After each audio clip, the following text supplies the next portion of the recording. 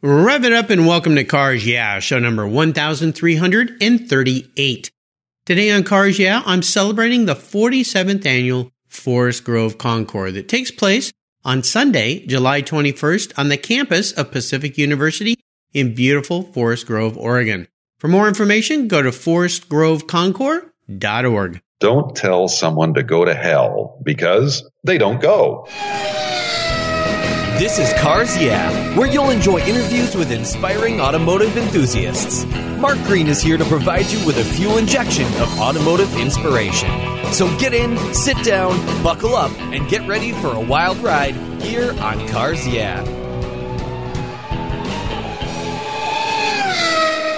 Hello, automotive enthusiasts. I'm revved up and so excited to introduce today's very special guest calling in from beautiful Lake Oswego, Oregon, David Charvet. Hey, David, are you buckled up and ready for a fun ride? I am buckled up and ready to go. All right, here we go. David Charvet is the founder of Charvet Classic Cars, where over 15 years he has sold classic and vintage automobiles. Several years ago, he branched out into selling car collectors' estates that includes automobiles, automotive memorabilia, petroliana, and other automotive-related items that collectors like us seem to amass over our lifetime. In his previous career, David was a performing magician, and he is known as one of the foremost historians in the world of magic. He's authored over a dozen books about magic practitioners, and his writings have garnered multiple awards over the years. For over 40 years, David performed magic around the world, which is pretty cool. We're going to learn a little bit about that. But he's also a longtime judge at the Forest Grove Concours, now in its 47th year, taking place on the campus of Pacific University in Forest Grove, Oregon, in about a week from now. So, David, I've told our listeners a little bit about you. Would you take a brief moment and share a little bit more about your career and a very obvious passion that you have for automobiles and maybe a little magic? Well, the story of me, really, it's all revolves around history. I love history. I was raised among history. My dad always was telling us to go read up in a book and learn something. And he always said you should know a little bit about everything. And so I took that to heart and I loved history, which of course led to magic history. But for me, it also led to automobiles, old cars. So it's all wrapped up in that one word, history, with me. I love it. I love it. Well, we're going to learn about your history as we go through the questions here. But I always like to start by asking my guests for a success quote or a mantra. This is some kind of saying that's been a bit instrumental in forming your life and your success. It's a great way to get the inspirational wheels or tires turning here on Cars Yeah. So, David, take the wheel. This was a quote or a mantra that was given to me by my great friend, the late, great Monty Shelton, who was a race car driver for 60 years. He had a very successful automobile dealership in Portland, Oregon for about 60 years. And he always told me the famous line he had is, don't tell someone to go to hell because they don't go. And it's true. It's true. Yeah, you know. And it's not always that the customer is not always right, but you don't want to burn a bridge. So, and in life, never. I think that's true in life. So, someone may have a differing opinion. They may not agree with you, but just go with the flow. Life is too short. So just, I love that. And we just recently lost the great Monty Shelton. I would have loved to have had him be a guest here on the show.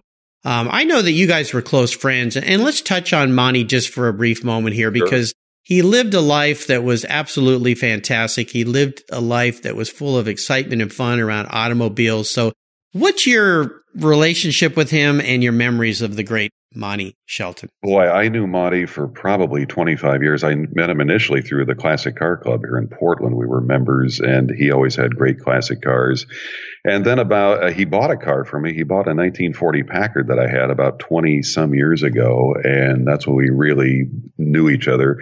And then about 10 years ago, he called me. And what led to this mantra I just told you was the fact he said, David, a man I had working with me who was selling my old cars for me just told a customer to go to hell, basically.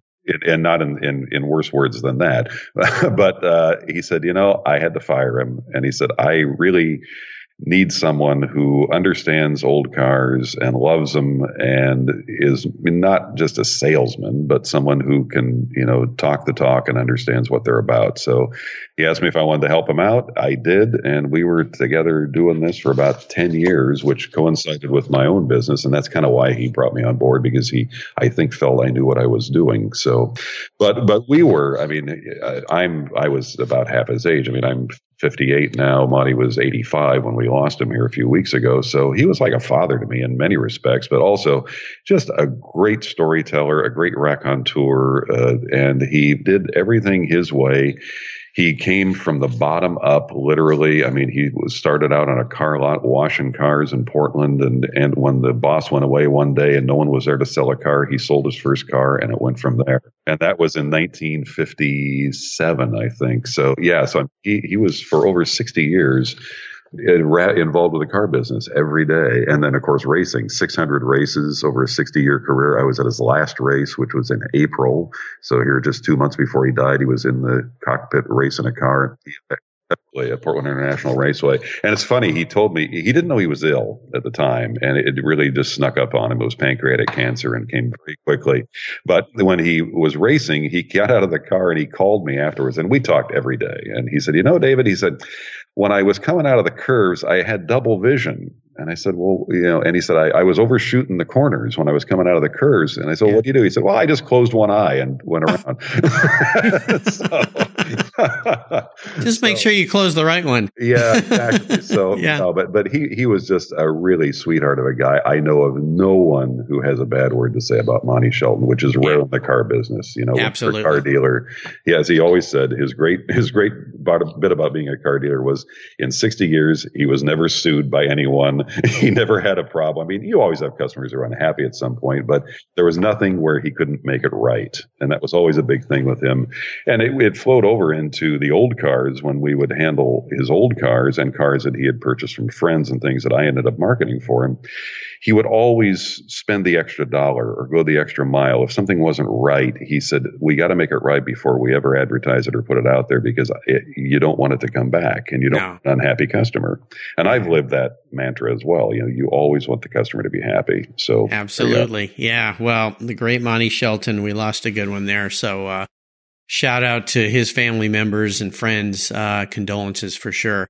Well, let's talk about your passion for cars and what instigated that passion. I want you to tell me about a pivotal moment in your life when you knew that you were indeed a car guy. Well, the pivotal moment that made me interested in old cars goes back to probably when I was about 5 years old, and it was a movie called The Great Race. Yes, remember that. Tony Curtis, Jack Lemmon. It was a farce based on the New York to Paris race of 1908. But the cars were great. And as a little kid, you go, wow, I don't see these cars on the street, but these are really cool. And again, it was that history thing too. Even at that age, I was still, it was forming in somewhere in my system that this history was really cool. And these old cars, or allegedly in the movie, old cars, were still pretty cool. And so that started. My dad had always been around cars. He was, I say, in World War II, he had been on the flight crew of bombers in the South Pacific. And so he had a mechanical background, worked at Boeing. He was always bringing home cars, that he would find and work on them. And not so much buy and sell, but just because he loved them and he didn't want to see something become derelict. So his background, again, was automotive and carburation when he was in the Air Force, and ended up working in Seattle. There was a unlimited hydroplane racing, which goes on in Seattle. It was in its infancy in the 50s, and he was in charge of all the carburation on the slow motion boats, which were really the ones that started unlimited hydroplane racing as we know it today. And so he was always tweaking stuff and very mechanically adept. I did not necessarily want to become a mechanic when I was young, but I was, again, watching him do this and, again, appreciating these various weird old cars that would show up at our house at some time. So that did it. But then, again, I got into show business and magic, which was, again, the history thing. But I ended up performing all over the world. I still perform, actually. So I'm not giving it up. I was just in Minneapolis a couple of weeks ago. Oh, cool. So I still travel and tour and do that stuff. But so magic kind of took over my life for a while, but always germinating in the back of my head was this thought, one day I'm going to have an old car. Yeah. And so that's it. It took about 30 years, but it but you got there. It happened. Exactly. Yeah. I remember that movie came out 65. I was 7 years old. And there's some pretty famous folks in that movie. Jack Lemmon, Tony Curtis, Natalie Wood, Peter Falk, Vivian Vance. I mean, there's a bunch of others, but I do remember that movie. In fact, my parents took us to a drive-in, and we were in an Oldsmobile Vista Cruiser. And I remember my dad backing it in. And so my sister and I could sit in the back and look out. I don't know what my folks were doing in the front seat. I can only guess. But I kept saying, "Whack, how come they're facing the other way?" But we sat back there and watched that movie. It was great fun. And The Great Race. It's a long movie, too. Yeah. It's like 3 hours. It's Blake Edwards. Oh, I don't remember it being that long. It's long. It's really long. Okay. They have actually, it's one of those movies where they have an intermission in the middle of it. Well, I remember that. Yeah, the intermission video would come on, and you'd go to the little snack shack and buy your popcorn and stuff. Let's all go to the lobby. Yeah. There you go. Yeah, I remember. Yeah. But no, it was great fun, and the cars were great, and the whole idea that, this flamboyant, over the top, film. Silly stuff. Yeah, it was great. But that one thing just stuck me as being really cool. Those cars were really cool, and I thought I need to have a car one day. So. Yeah, absolutely. Yep, that may have been what did it for me. I'm not sure. That or my dad's 49 MGTC that I was always enamored with. Well, I want to take a look at some of the roads you've driven down and talk about a big challenge or a big failure that you've faced along the way. And more importantly, the lesson that it taught you and how that experience helped you gain even more momentum in your career, in your life, in your business. Well, personally, I've been through cancer twice. My goodness. I had non-Hodgkin's lymphoma about 20 years ago, and then a few years ago I had prostate cancer. So, oh, my goodness. Wow. So from that, you learn, don't sweat the small stuff. Live each day for the day, and don't put things off. And so I don't put things off. And that's, and sometimes you become a little bit of a workaholic because of it, because you don't know what your time is. I'm perfectly fine. Everything's great. I feel great.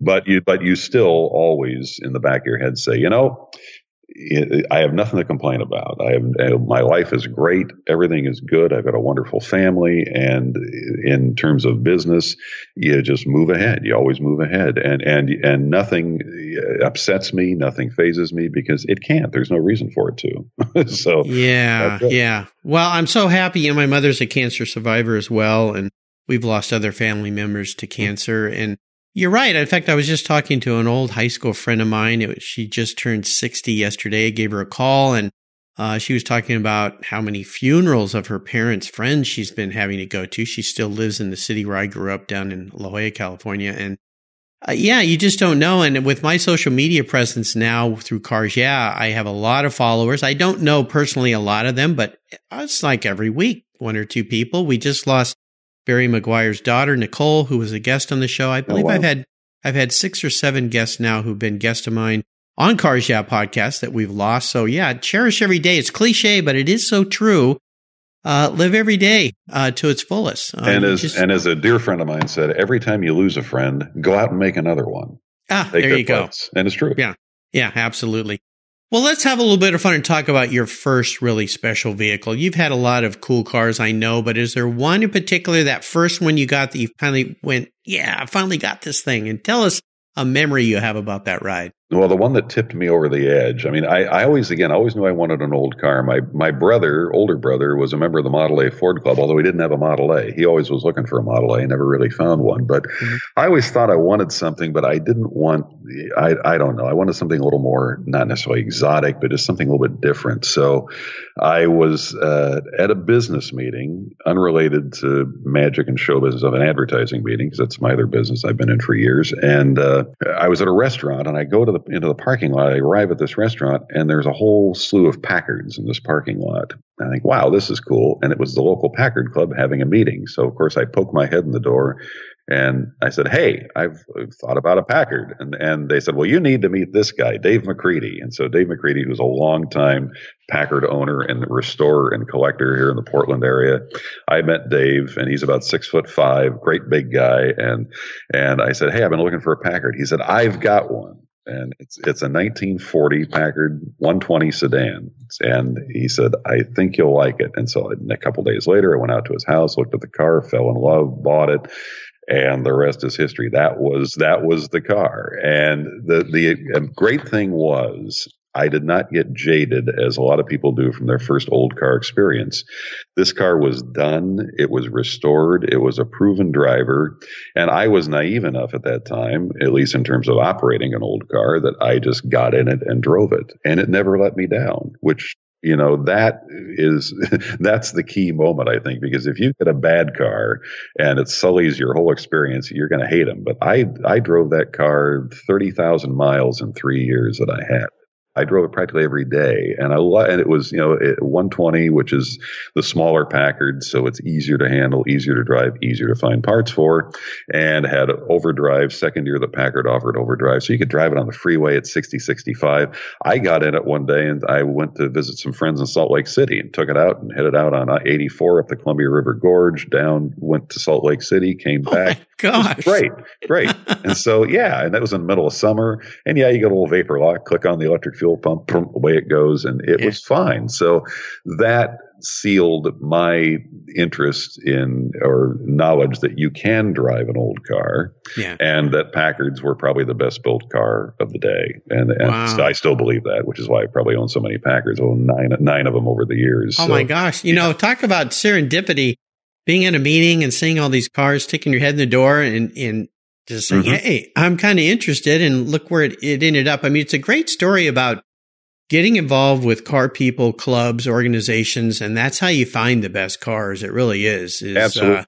Absolutely. Yeah, it is. You go to the knowledgeable people. I mean, you go to the mark specific clubs. If you're looking, if you're a Hudson person or you want to have a step down Hudson, go to the Hudson Club.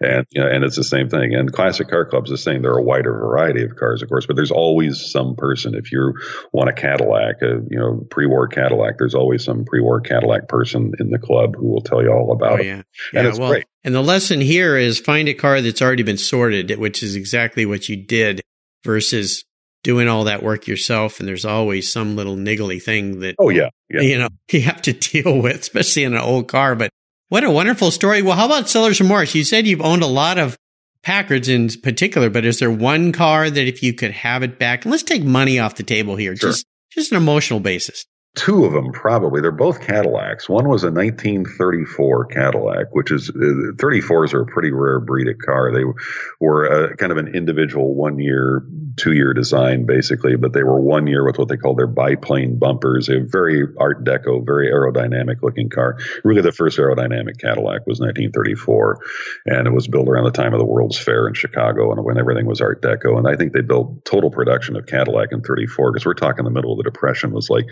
2,700 cars of the 20 series. So, I mean, there were not a lot of them made. I had this car and got it again from a guy here in the local Classic Car Club. I actually sold it for him to someone else, and then it came back and went to a friend of mine who has a dealership, Dale Matthews, who has Memory Lane Motors in Portland. He had the car, and Dale had it for about a year. Nobody seemed to know what it was or wanted it. And I went to Dale. I said, look, I know what it is. I already sold it once, so I'll buy it. So I bought it back.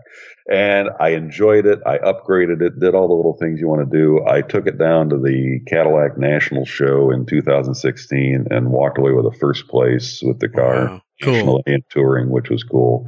And then I had a guy call me because, of course, I put it out there as I put out everything I have because they're just cars. And so that's the business you're in. Can't keep them all. But I put it out there, and the guy bought it, and he had it, and he said, "I have a limousine service." I said, "That's great," but I said, "Realize this is a 1934 car.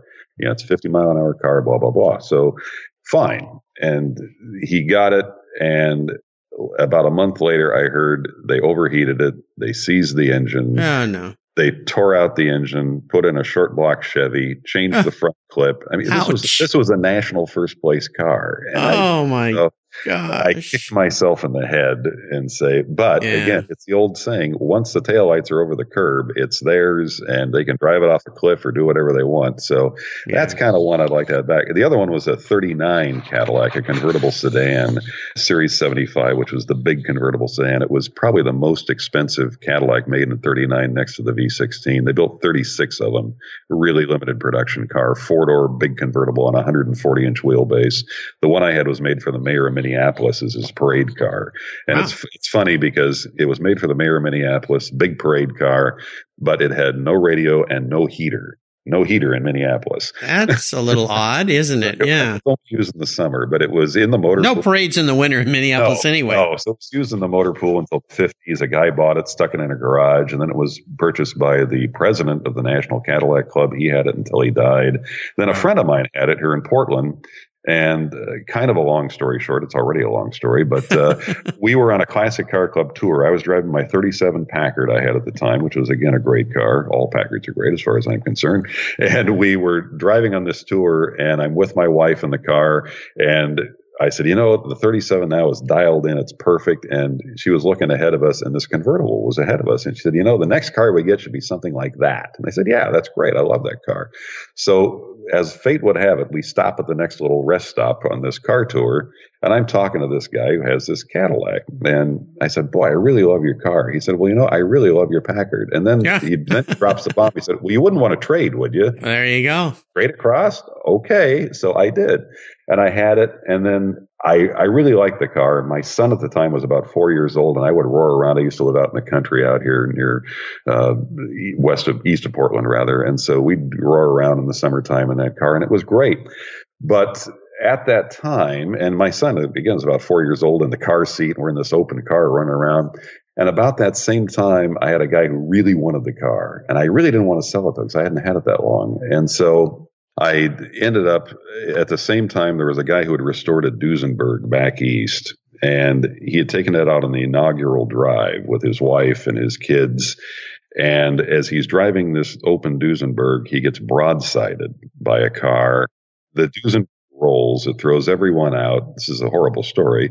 And he is killed. His wife is killed. One of the daughters is killed. So the two kids are left orphans. And it's off. And so I hear this story, and I'm thinking, I am roaring around with my 4-year-old son in this open car that's 7 years old. I probably shouldn't do it. So I took the money from this guy, sold the car, and then he parked it in a garage and never drove it. And he died, and it ended up in the Imperial Palace, and now I hear it's in Mexico City. So it's still out. It's still out there, but I wish I had it back. So there you go. Yeah. Anyway. Wow. Well, you seem to have a knack for being in the right place at the right time. You should be buying more lottery tickets, I think. That serendipity cars are not an investment. I shouldn't say that. You buy a car because you love it. You don't buy it for fake money. You don't buy it for any reason other than you personally like it at that point in your life. Absolutely. And I think you have to live that way, because if you think you're going to buy cars as an investment, they're not an investment. You might get lucky. Usually not. Yeah. Don't ever add up all the money you spend on them. No, but drive it. I mean, the people who have cars, stick them in the garage. I said, buy a picture and hang it on the wall. It's cheaper and it doesn't drip. Yeah. So, Well, yeah, I do that with model cars of models I can't afford, Ferrari Testarossas and short wheelbase Ferrari GTOs and things like that. I think I sold both of those, so I could have gotten you one if you wanted one. Oh, bad timing again.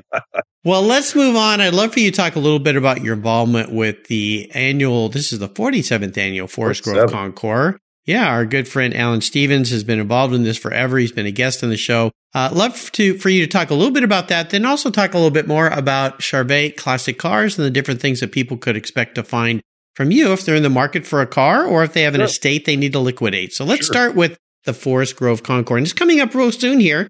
21st of July, I believe. So that's right. Yes, Sunday the 21st. It is the 47th year, and for any car show to last 47 years, it's pretty amazing, incredible. And next to Pebble Beach, I think on the West Coast, it's one of the longest running car shows on the West Coast. And the nice thing is, it's put together by a bunch of people again who love cars and who have the best intentions always on getting an assortment of cars that are interesting, that are different. They seek out different cars from all over the country and all over the world in many cases. And they really take the time to make sure it's a diverse show. There are lots of varieties of cars there. And it is really something for everyone, from the earliest horseless carriages up to modern supercars, resto mods, hot rods, a little bit of everything. And it's in a beautiful location. It's Pacific University, which is in Forest Grove, Oregon, which is about probably 30 minutes west of of Portland. And it's absolutely beautiful trees, over the whole campus. So it's even on a hot day, it's a beautiful setting and just really, really a well done show. And I've been involved with judging. I've been going there for, over 20 years now when I first went. And every year it's different. I mean, you have really, again, an amazing variety of cars and things that you wouldn't normally see at your average car show, shall we say. There's so many car shows now. I mean, it's diluted the hobby to a bit, but in a way, it's also made it more approachable for people that you are reaching more potential people who might be interested in old cars because of so many shows. But the big grand shows like Pebble Beach and like Forest Grove and Kirkland Concours, things like that really showcase the best of the best. There are very few of them out there anymore that really say do it right. But I think Forest Grove does it right. They always have. Yeah, absolutely. I've been to it many times. It's a fantastic event. If you want to learn more,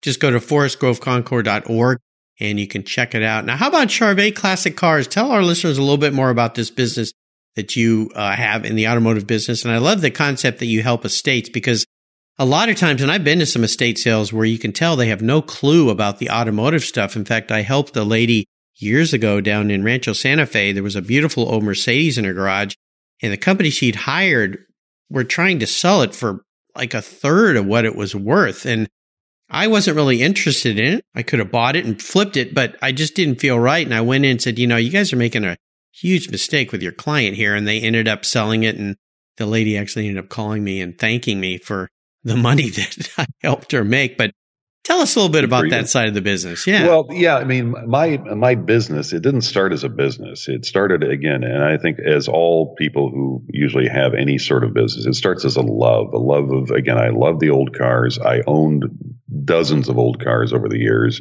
And my wife also is a car person. I mean, when I met her, I would say she was driving a 1931 Cadillac. So I said, wow. how could I go wrong? Yeah. So there we go. But, and we got married, and, she was always around cars as a kid too. So we kind of meshed in our interest. And so it has worked well. But because of that, my interest in old cars, and because of my background of having owned all these cars, it gave me this knowledge base, which has helped me tremendously. And it also gave me this network of people whom I've known over the years. And as we've talked about, unfortunately, a lot of car collectors are getting older. And so the guys who I was in my 30s and I had a Packard. Most of the guys who had Packards were in their 70s, 60s, 70s, 80s.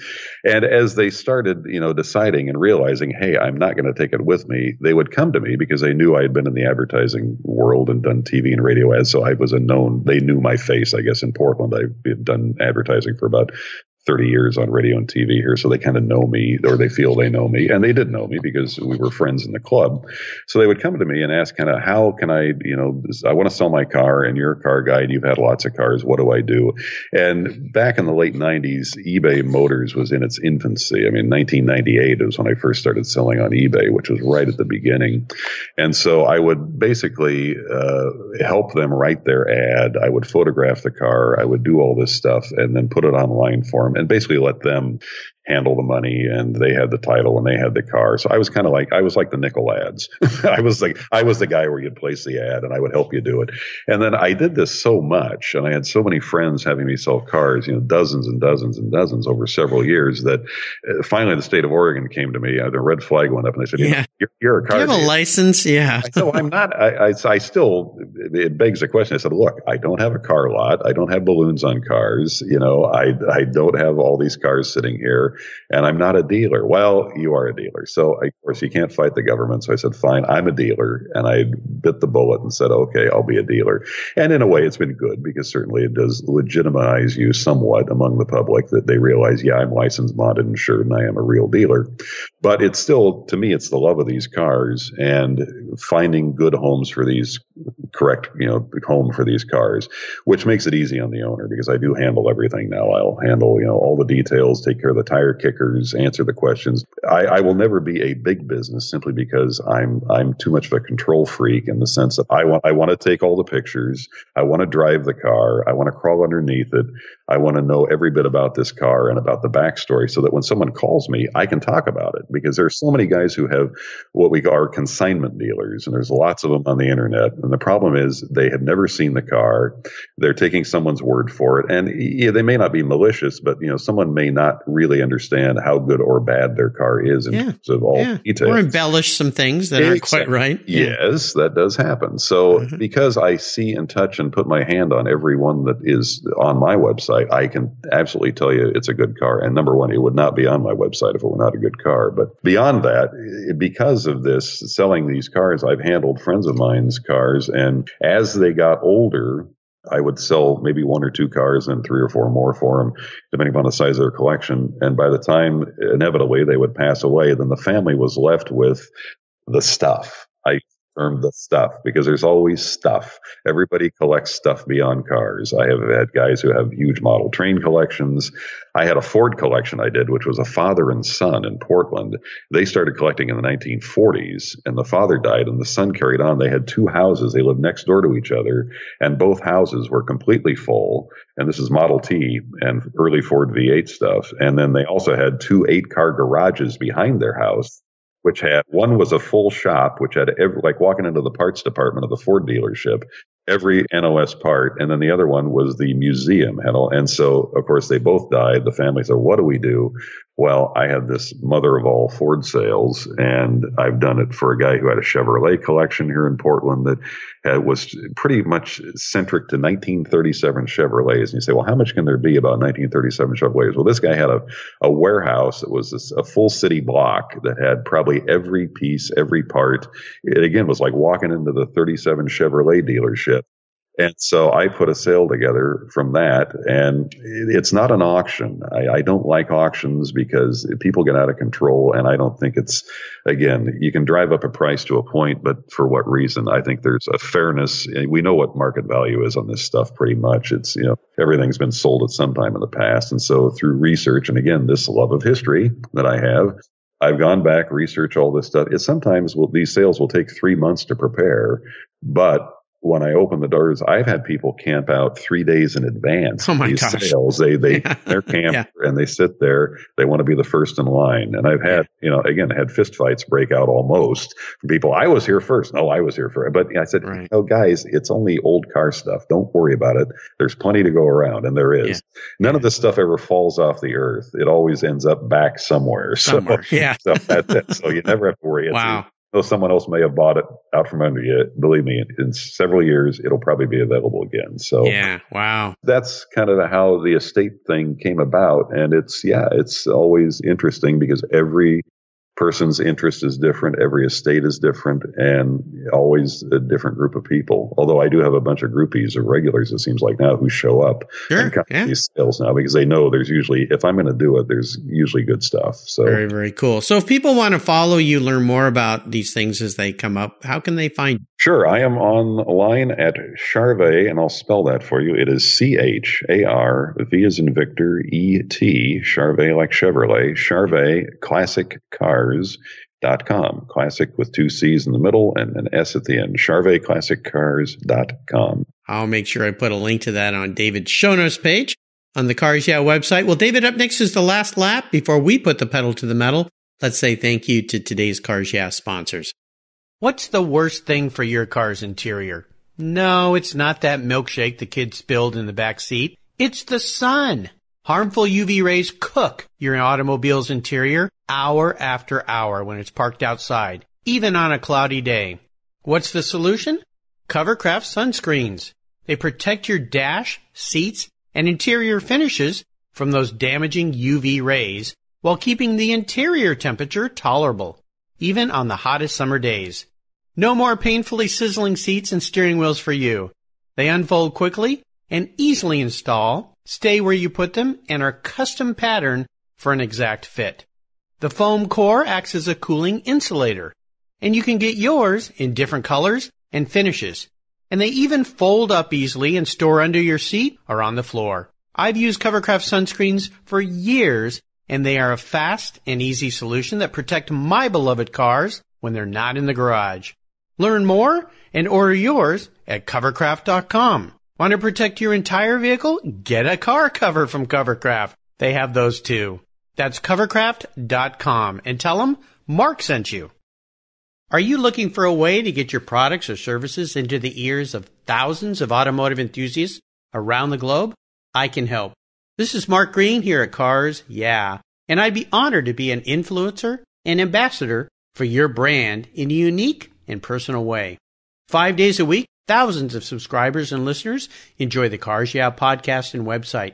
Contact me today and I'll show you how at mark@carsyeah.com or connect with me through the Cars Yeah website at carsyeah.com. Hey, Mark Green here from Cars Yeah. Did you know you can now see me on the Cars Yeah TV show? It's a weekly visit to some of my past Cars Yeah podcast guests, and I take you along for the ride. You go behind the garage door and into their lives, their businesses, and you get to see what makes them successful. With tens of millions of viewers, Cars Yeah TV is making its mark. Cars Yeah TV is available on MAV TV and Lucas Oil Racing TV. You'll find MAV TV on DirecTV, Fubo TV, Fios by Verizon, or you can stream it through Lucas Oil Racing Television online. And they said I only had a face for podcasting. Okay, David, we're back, and I have a bit of an introspective question for you. If you woke up tomorrow and you were a car parked in the garage, what would you be and why? Well, I would be a Packard. I've owned so many of I'd become a Packard. And I say that because I'm like a Packard. I'm solid. I'm steady. I'm a little conservative, and I never let you down. There you go. I love it. Well, we are entering the last lap. I'm going to fire off a series of questions and ask you to give our listeners some quick blips of the Packard throttle. So here we go. Well, what's the best automotive advice you've ever received? Always buy them done. Yeah, we talked about that earlier. Buy them restored. And believe me, people say, well, it's so much money. No, you are not going to save money by buying a car unless you are really mechanically adept yourself. But even then, your time is worth something. So buy them done. There you go. Would you share one of your personal habits you believe has contributed to your many successes over the years? Perseverance is the biggest one. I think you always, it is the old trite phrase, at first you don't succeed, try again. Yeah, I mean, you will have failures, you will have successes, but you temper all those with just keep on going. Tomorrow is a different day and just move ahead. Yeah.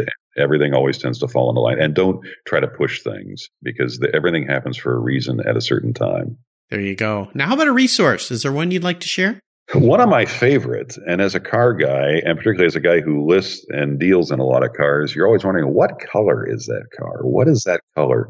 There is a resource online which is wonderful. It's called autocolorlibrary.com, autocolorlibrary.com.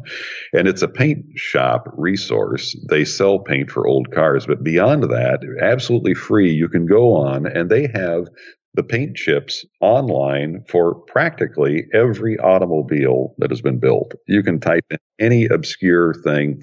Going back to even when these were coach-built horseless carriages, they have the paint catalogs from these companies that made varnish and shellac back in 1910 and what the correct colors were. And it's amazing. I'm in 1946 Hudson. What color? Boom. They're all there with the actual color chips, 48 Packard. Boom. They're all there. And it's wonderful if you are, again, researching a car or you're trying to decide what color am I going to paint my car if you didn't buy it done or if you're going to redo it.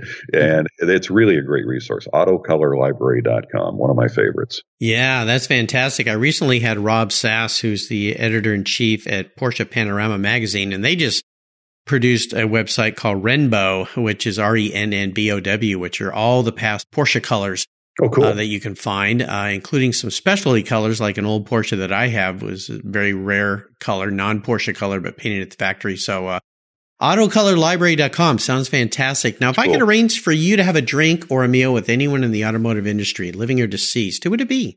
Okay, here's an odd name for you. George Schuster. George Schuster. That doesn't ring a bell. Who's George Schuster? George Schuster was the guy who sat behind the wheel for 25,000 miles driving the Thomas Flyer in 1908 from New York to Paris. Oh, okay. He was again, going back to the Great Race. We're back to the Great Race, This was the guy. There were two guys. There was another guy, Montague Roberts. He did the first leg but dropped out. But George Schuster was the guy. He worked for the Thomas Motor Company in Buffalo, and the story of that car is pretty fascinating. They just grabbed a car off the line about a week before the race and decided we're going to race. And that was it. And so they sent George, who worked at the factory and was a mechanic, and said, you get to go in case it breaks down. And he did. And they started in January of 1908, and he went around the world. It took him until June of 08 to get to Paris. And, Wow. They started in the winter in New York. I mean, how smart is that? Yeah, especially in those days. Yeah. No, it's a fascinating story. There's been a documentary about it that was put out a couple of years ago. And then also I read a book as a kid, which again sealed this idea of how interesting old cars were. And yeah, Schuster would be great and there is actually, if you go online on YouTube, there was an old TV show called I've Got a Secret back in the 50s.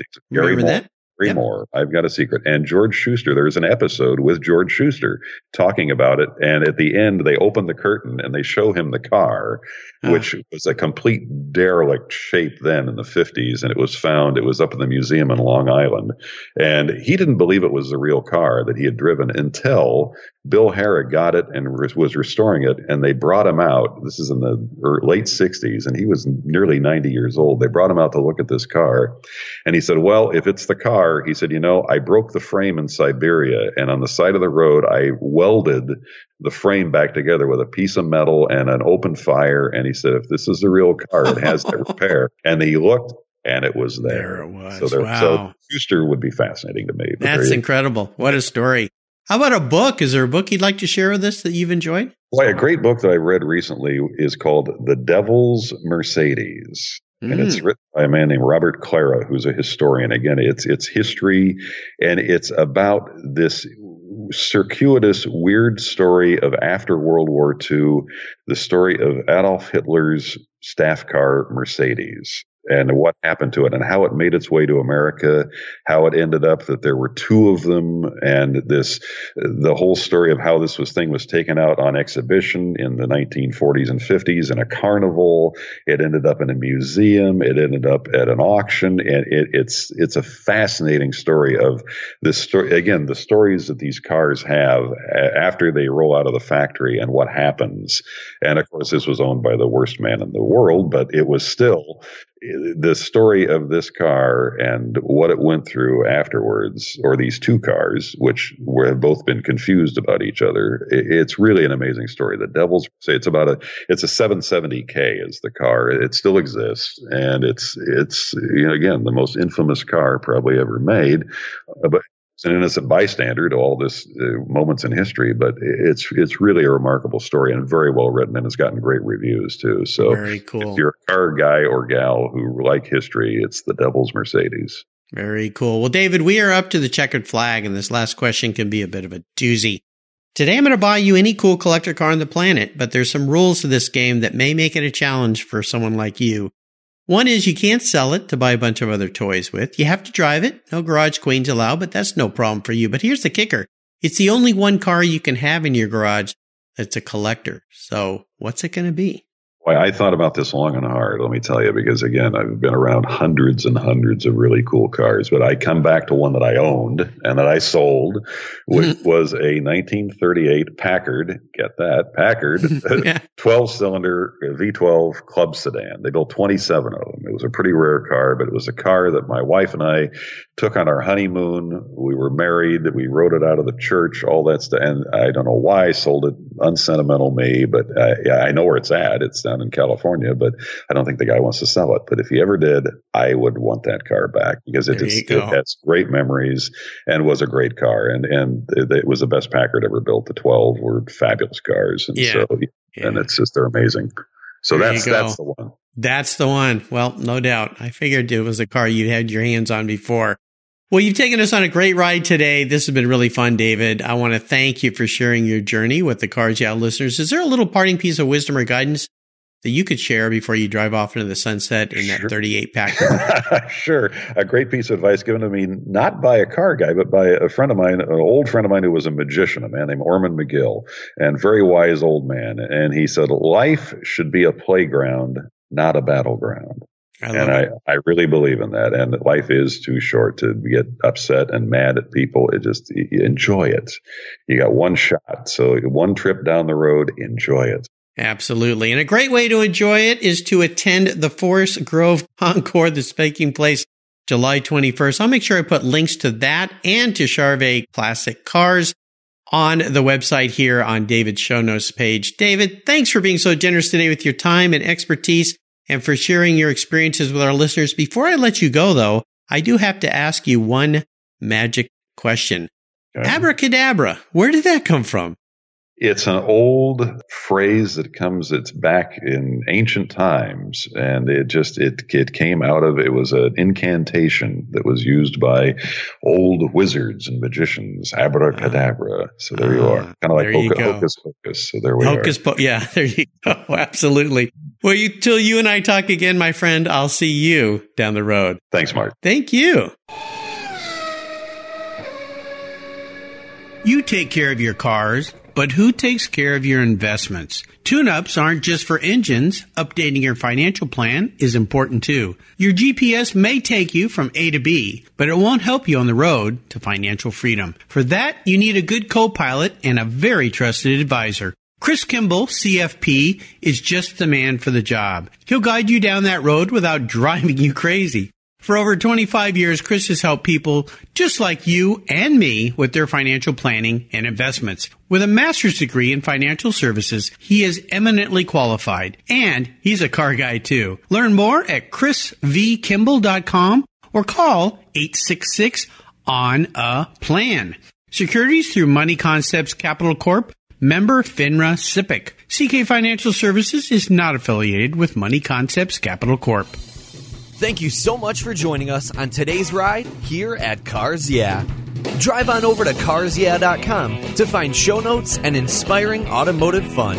Download your free copy of Filler Up, a fun book filled with gorgeous photographs of fuel filler fun, including quotes from more inspiring automotive enthusiasts. Download your copy today, and we'll see you next time on Cars Yeah.